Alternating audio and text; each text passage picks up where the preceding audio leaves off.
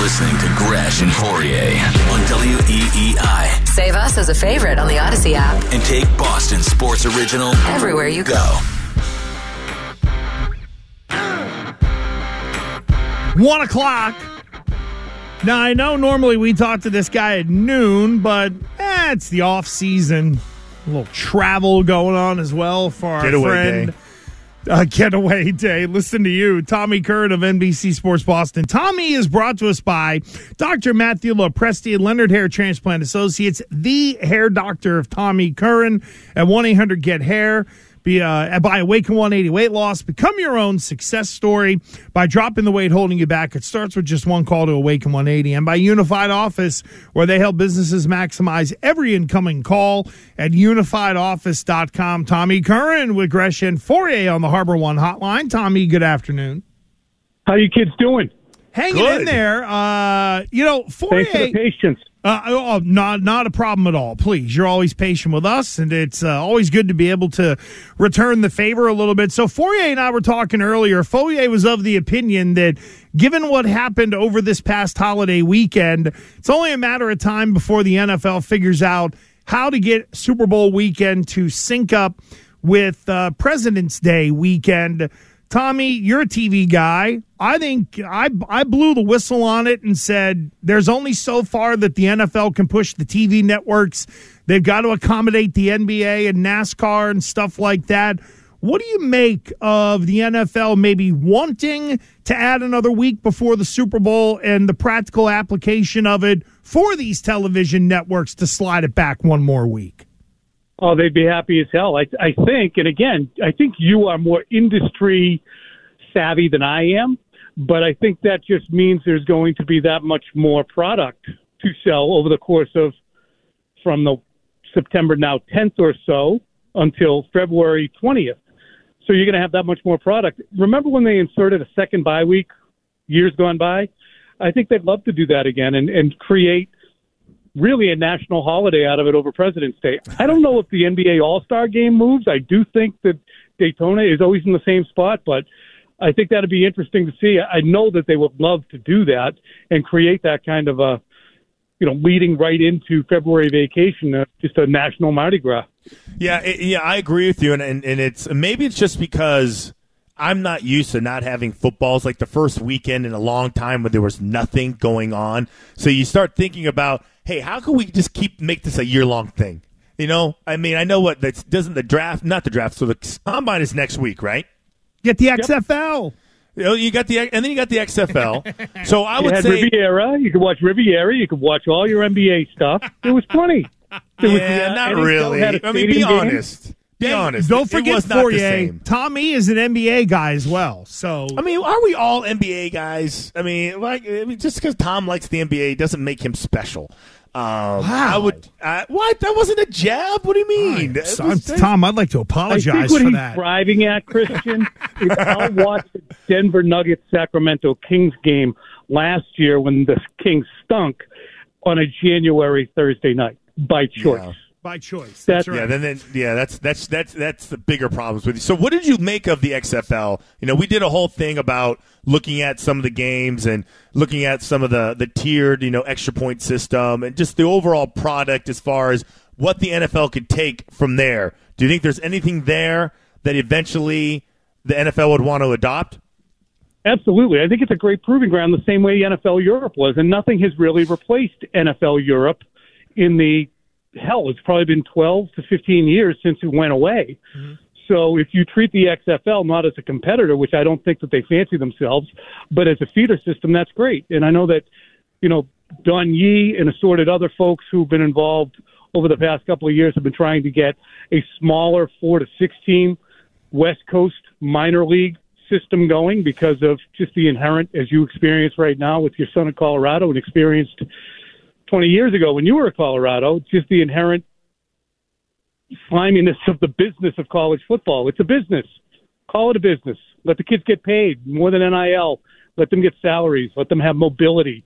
So I think that cutting that out in some ways, it's never going to go away, college football, and I know people have great allegiances to it, but it takes some of the hypocrisy of the sport itself out when guys are able to play for pay even if it's the XFL or any other kind of minor league system. But I definitely think it's a great proving ground for things like that 4th and 15 extra point, for things like Dean Blandino doing real-time challenges and explaining where to spot the ball, as opposed to this clandestine feeling of, okay, they just overruled something for the Chiefs because they want the Chiefs in the Super Bowl. Yeah, Tom, it's interesting that you bring it up that way, because you're right. And I think it goes back to transparency. Plus we love to, hey, how much behind the curtain can we see and hear? Mm-hmm. And I thought the Dean Blandino piece of business was really good. I got to tell you, the tiered extra points, kick it for 1, you can go for 2, or you have the option to be able to go for 3. Is that too minor league for the NFL to adopt, in your opinion? I think it probably could be, because you're starting to bastardize the score itself. I'm actually, ironically enough, on my little getaway here, I'm reading a book on Jim Thorpe, a biography, and realizing that extra field goals used to be 4 points and touchdowns were 5. So we haven't had a lot of change since old Jim Thorpe was cruising around for Carlisle College. Leave it the way it is. I don't mind an outside the 50 field goal being worth 4, but now the outside the 50 field goal, these guys have gotten so good and proficient that you'd almost have to make it an outside the 60 field goal would be bumped to 4 points. But I like anything that makes it more difficult but doesn't turn it into a sideshow. So, Tom, we're talking to Tom E. Curran, and Tom, how we did a little segment earlier about a report from Albert Breer talking about how the Pats would consider dealing Mac if they didn't like the way he handled last season.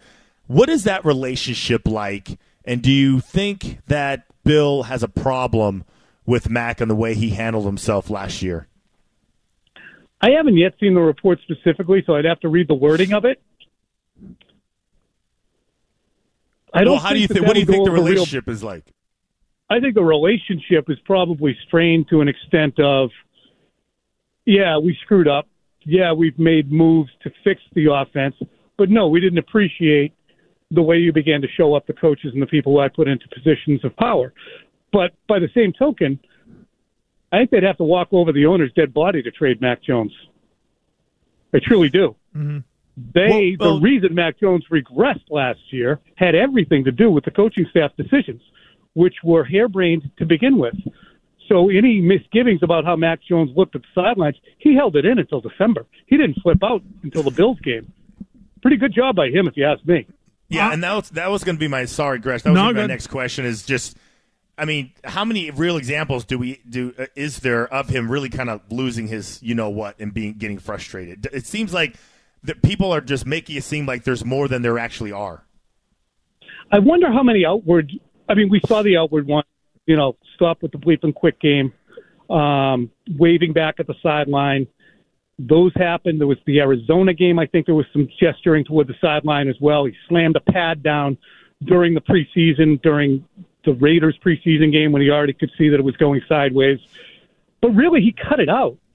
But what were his meeting attitudes like? What were his practice attitudes like? Did he give the high hat to Matt Patricia and Joe Judge to the point where Bill feels he was insubordinate? And if Bill feels he was insubordinate, does Bill then look introspectively and say, okay, well, how much do I share the responsibility for getting a kid in his second year of a 4-year contract? Really, it's a 4-year contract he's on. And the Patriots just really pissed away one of the years. This year he's going to make $4.25. Next year he makes $4.92. They want to pick up his 5th-year option. It jumps to about $30 when he's making $4 million. When in 700 days he's going to be making either 30 or 45. Is nuts. Or you're going to move on from him. Well, that, and I know that you kind of touched on this, Tom, sort of laying out the stakes for this year with Mac Jones, independent of the team.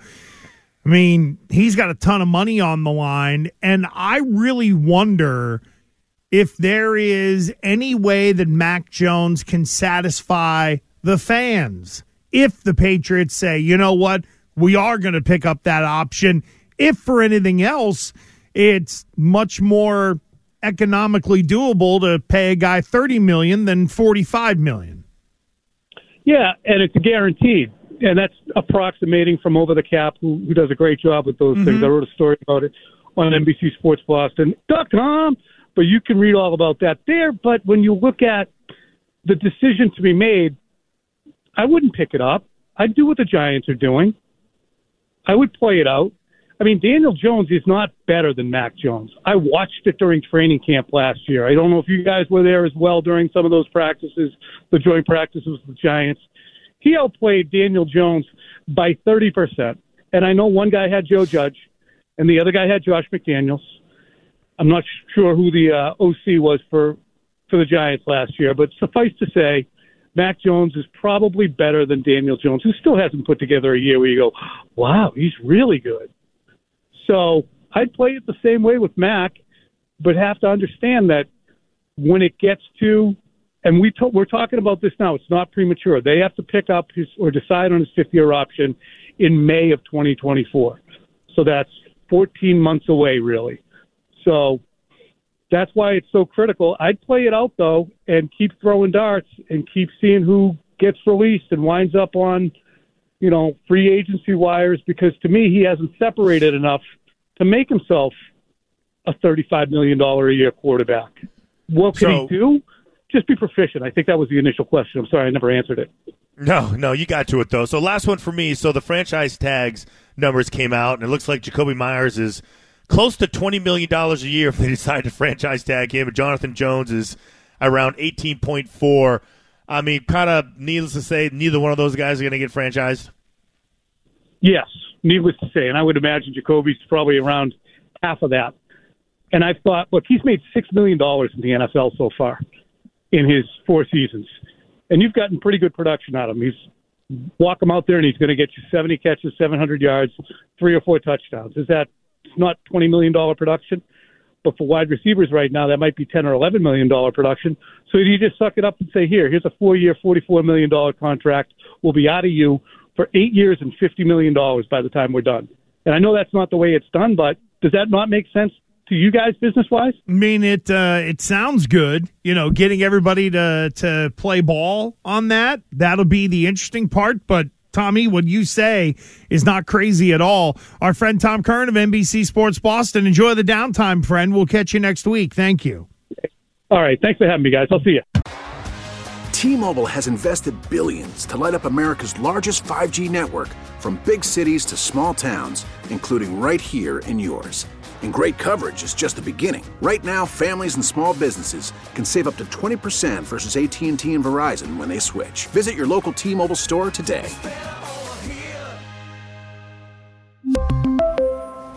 Plan savings with 3 lines of T-Mobile Essentials versus comparable available plans. Plan features and taxes and fees may vary.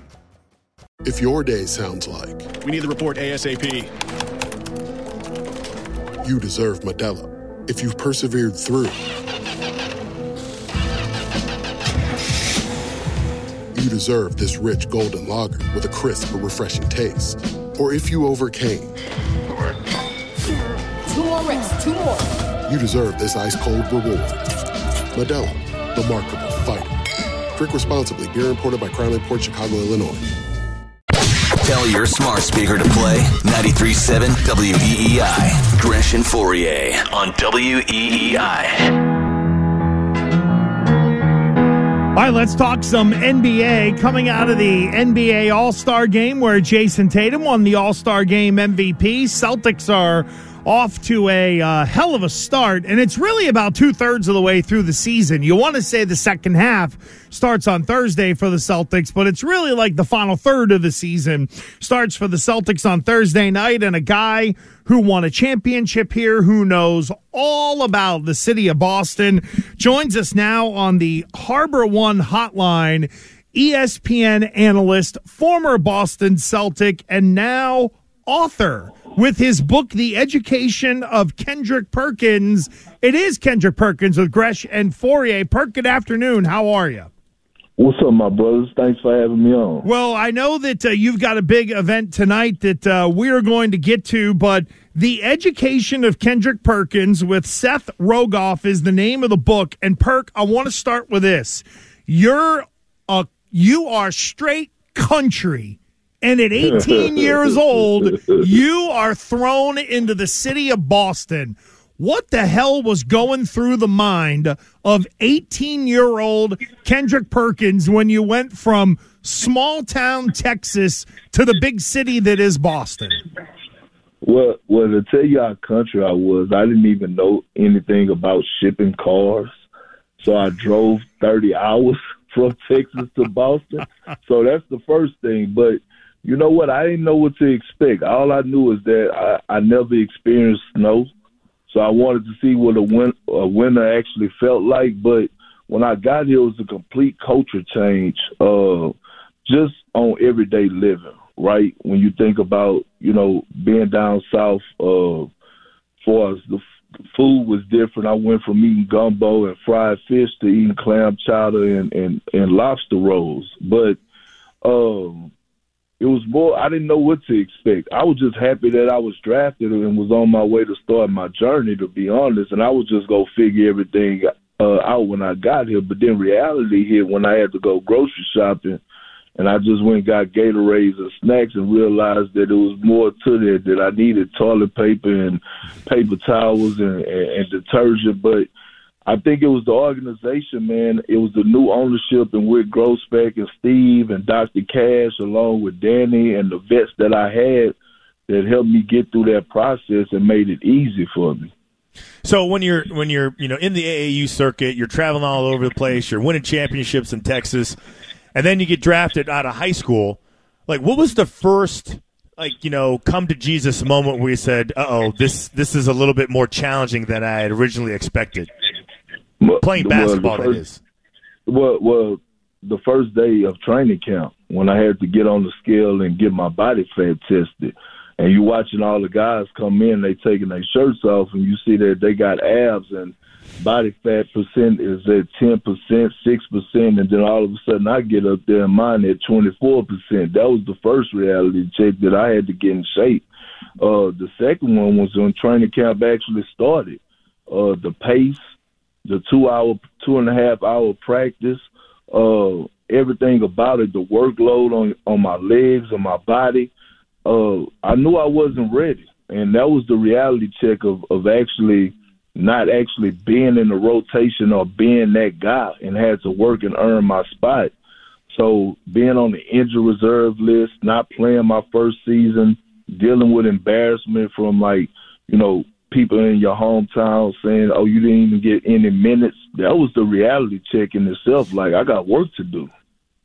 Kendrick Perkins is with Gresh and Fauria here on WEEI. The book, The Education of Kendrick Perkins, is out, and in fact tonight, The Education of Kendrick Perkins, moderated by John Corrales. It's in partnership with Brookline Booksmith Arts at the Armory in Somerville. That is tonight at 7 o'clock. You can go to thewilbur.com/armorey/artist/Kendrick-Perkins, and each ticket comes with a copy of the book, The Education of Kendrick Perkins. And Perk, you're very open about your journey and your life and things like issues like race and fatherhood and things like that. But I want to know, you talked about what it was like when you first got to Boston. How long did it take before Kendrick Perkins felt comfortable as a basketball player on the floor in the NBA? How long was that process before you knew you belonged? You know what? It took me 2 years. It took me 2 years, and I think it was a game where I played against the Philadelphia 76ers against Allen Iverson, and I remember I had like 13 rebounds, and that was the moment when Gary Payton came up to me and said, "Oh, yeah, you put in work, big fella." And right there was that moment for me. It was like, oh, okay, I could go out here and actually compete. But it actually took me 2 years to realize that, like, to be able to handle the physicality of it, to be able to handle the speed of the game, to be able to think on the fly, to be able to anchor a defense and communicate and talk defensive coverages out. That was the defining moment for me, but it took a process for me to get to that moment. And, like, it wasn't like an easy process because I wasn't happy. Like, I'm watching a lot of guys like Chris Bosh, and I'm watching LeBron James, and I'm watching TJ Ford, guys that I actually played against. I'm actually watching them actually get minutes as soon as they come into the league. And I had to wait my turn, I had to earn my turn. And so, but that moment right there against the 76ers was like, okay, yeah, I'm here. So, in the book, The Education of Kendrick Perkins, there's just like Gresh was saying, it's more than just basketball. There's reading some of the things, like more of an awakening that you had regarding larger issues that affected not only you but fellow players and Black Americans. What were some of those things that you noticed and that caused you to write this book?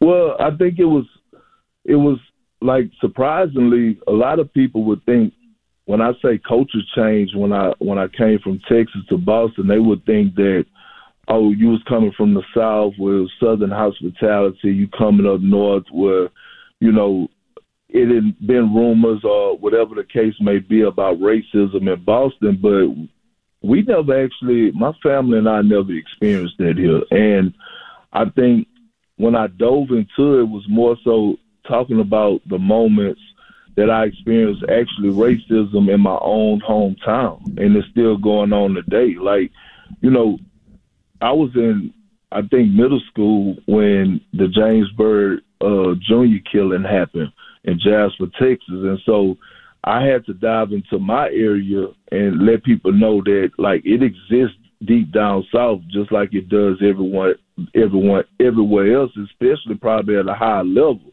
But everything that went on over the last 3 years, when you think about George Floyd and you see guys like Jaylen Brown and Malcolm Brogdon, like, just those young guys in particular that were standing on the front line, that approached their interviews after games and was speaking like a true leader. Like, you could tell they were well educated, like well prepared, and you could tell that they were born leaders. And during my time in the league, like, guys wasn't stepping on the front line like that. Like, me as a 24-year-old, I would never have stepped up to the plate and went out and addressed, social justice or racism or things that was going on in the world.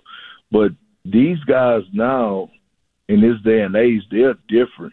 And what I witnessed them somewhat get the whole NBA attention from their ownership groups, along with Adam Silver, that they was like, no, like, we gonna make a change right now. Like, y'all gonna support us in this movement. And they actually got it done.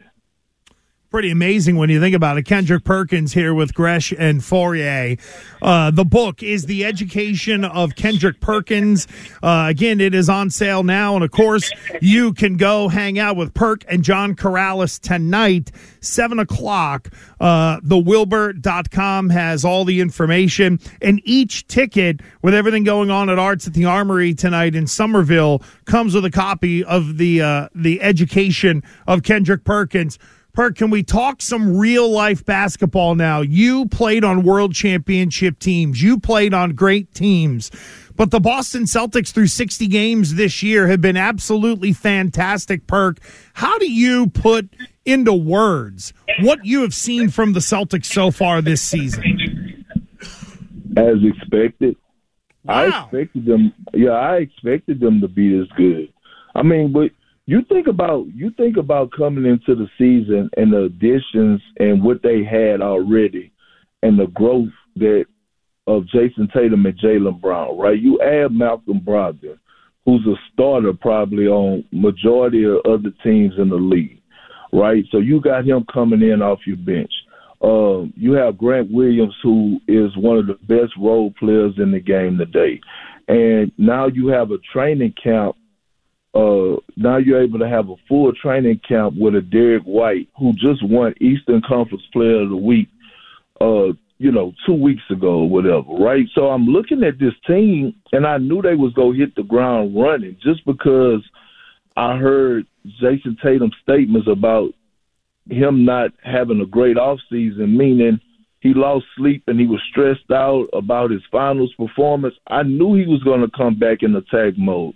So the regular season, right, I expected them to come out and be the best team in the league, right, because they have so much talent. I also expected them to be a 55-plus win team this season, and they're going to be that. But the Celtics standard is not regular season. Like, anything short of reaching the finals again is a bust, in my opinion, when you look at this roster. So, you know, that's like, if you wanted me to sum it up in words, I would say as expected. So, Perk, what do you think the one thing that would trip this team up in the finals would be? Like, what's your biggest concern when they get to the playoffs and deeper into the playoffs? So I have two concerns, right? The one concern is that Robert Williams and his availability. Like, okay, he missed, you know, I think the first 2.5 months of the season. All right, and he comes back, and we haven't seen him available consistently.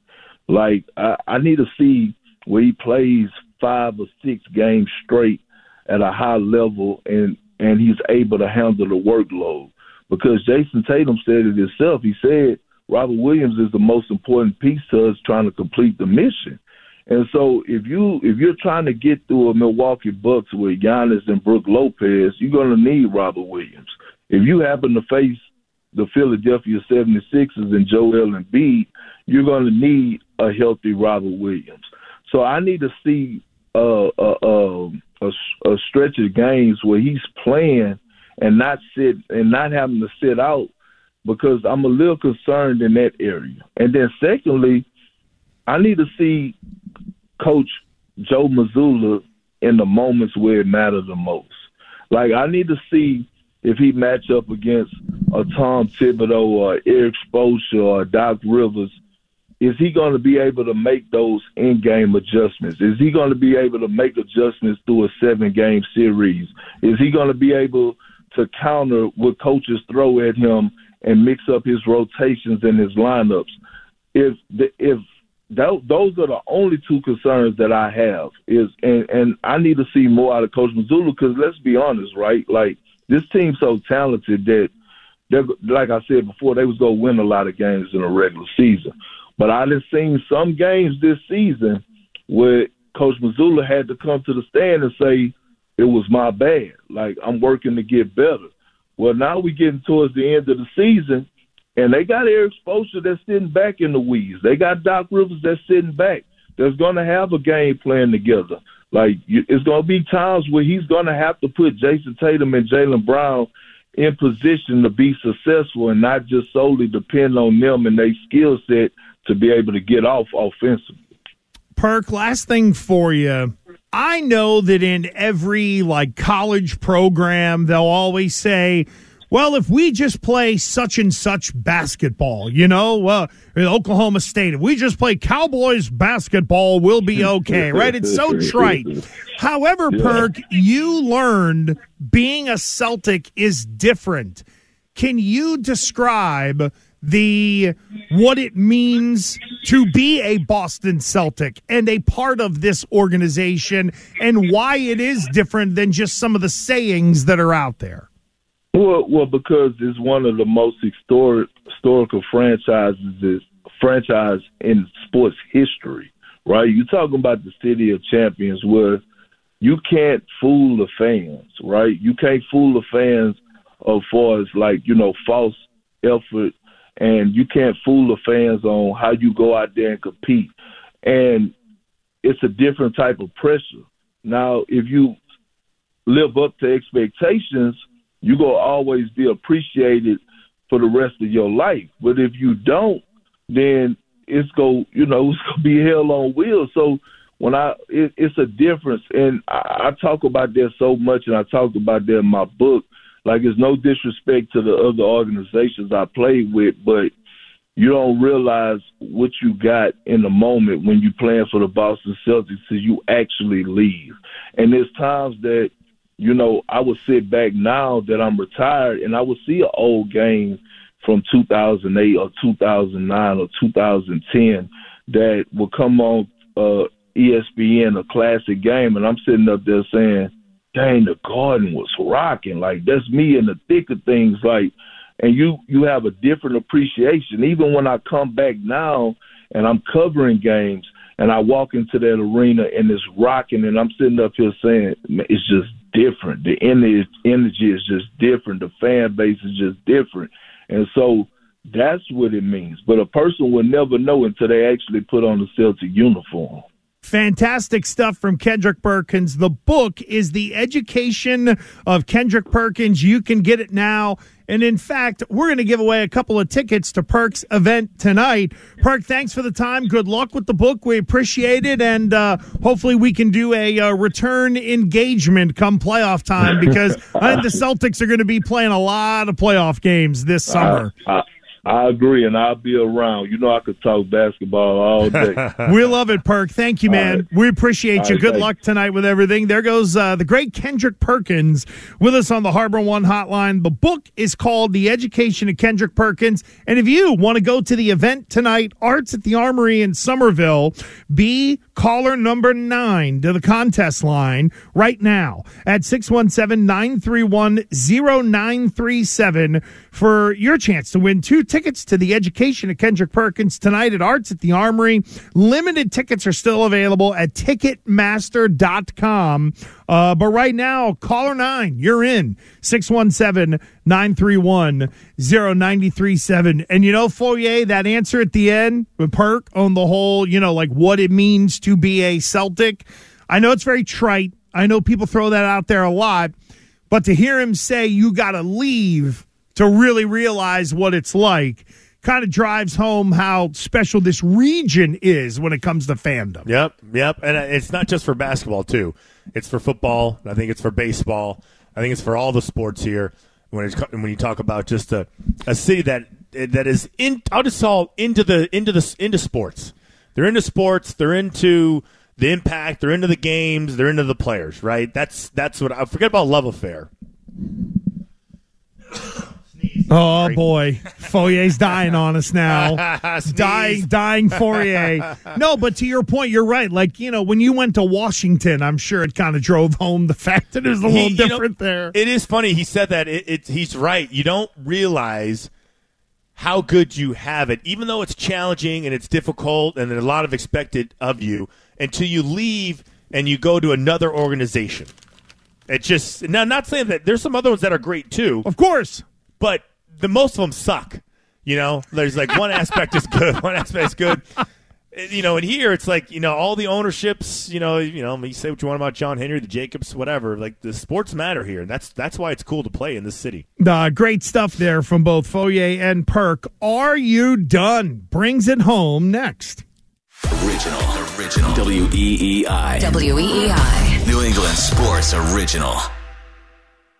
Now, more Gresh and Fourier. On WEEI and streaming everywhere on the Odyssey app. Now, it's time for... Are you done? Are you done? Are you done? Are you done? You done, right? You done, right? Are you done? Are you done? On Gresh and Fourier.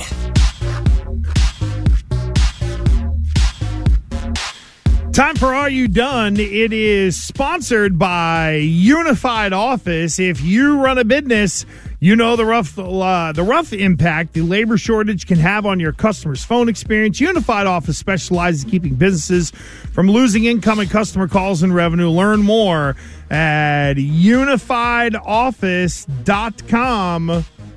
Billy Lanny, are you done, friend? Yes, I am. Are you done? Are you done? Done.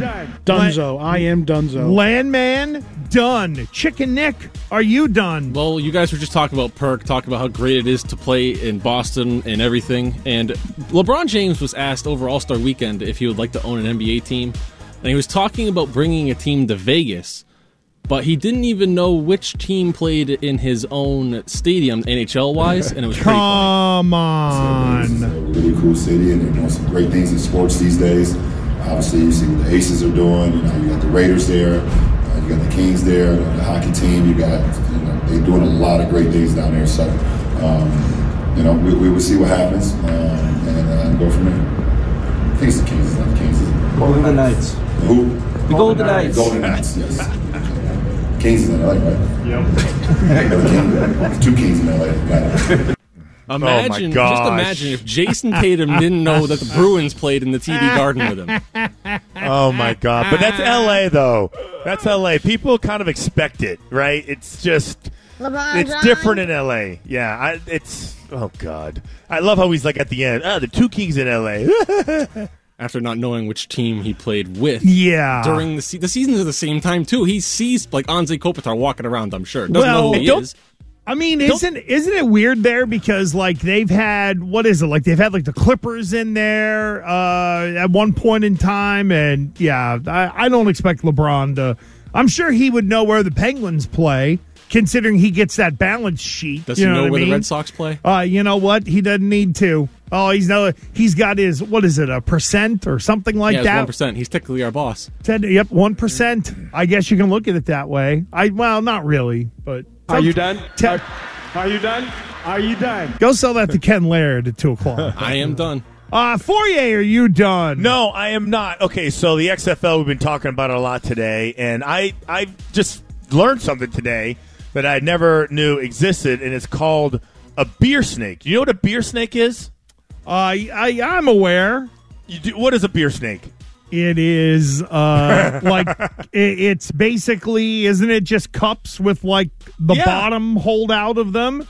And and everybody tries to hold this. Like, I think there was one that extended from like the section 200s to 100s somewhere across the great land of ours. Probably college football related. Yeah, I think it's more college football related. Well, no, not anymore because the XFL is doing it, and then as the DC Defenders were taking on St. Louis, wow. So the DC Defenders fans were really upset because their beer snake got confiscated by security, and because of that, they started throwing lemons onto the field. Here's the announcers trying to figure out what the hell was going on. Lemons are coming on the field. So what this crew is upset about, you see in the back of the end zone right there, is they have a tradition here amongst Defenders fans. And that is they make a beer cup snake out of their empty beer cups. And the stadium security took it away from them, so now the fans are revolting. It looks like it's lemons. I think this is great. So it's like a big giant, it's like the old beer bong with the big funnel on it and the hose that you would do like in college, right? But they've created this. To me, I think this is great. It's a community project. Everybody gets involved. I'm not sure who the person is at the end who probably has to, because eventually they got to toss a beer down there, right? And there's a lot of force, a lot of liquid going down. Sure. It's like trying to take a sip out of a fire hose, right? I don't know. It all I don't know if it'd be quite a fire hose. Cold up there? But it's definitely a challenge. There's no question. That, to me, I think is fabulous. I cannot believe I've actually never seen or heard of a beer snake at an event in my life. It took the NFL for me to learn about a beer snake. It's the XFL. There's some impressive ones out there too. I can't believe they confiscate all the cups. They're not doing anybody any harm. Well, they're recycling, Christian. They're trying to be responsible. Everybody's getting in. If this is what the XFL needs, you need this type of stuff going on at your game so people get into it. They should have not. And then lemons. Why lemons? So we have catfish. Well, they were and drinking hockey. Blue Moon. What are we doing? No, whole lemons. Shut up. There you go. Exactly. Are you done? Are you done? Are you done? Yes. I would like to end with this as the NFL draft approaches. The 2022 NFL player participation chart is out. 2,193 players participated in at least one scrimmage or special teams play during the 2022 season. So, Fourier, in terms of a percentage of the 2,193 players, how many of them were undrafted free agents? Ooh, I'm going to say the number's high. You want a percentage? Yeah. Okay, I'm going to go with 18%. Almost double that, friend. Really? 31.3% of the 2,193 players that at least took a snap were undrafted free agents 12.6% from the first round, 11.3% from the second, 12.2% from the third round. So undrafted guys That's dominating. awesome. I knew the number was higher than people would think. Yeah. But that's pretty impressive. And we will tear that apart tomorrow because now we are done. Andy Hart will join us tomorrow. Chicken Nick and Billy produced it. If something went wrong, blame them.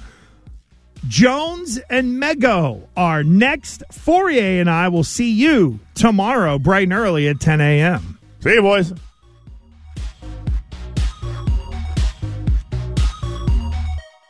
Are you done? Are you done?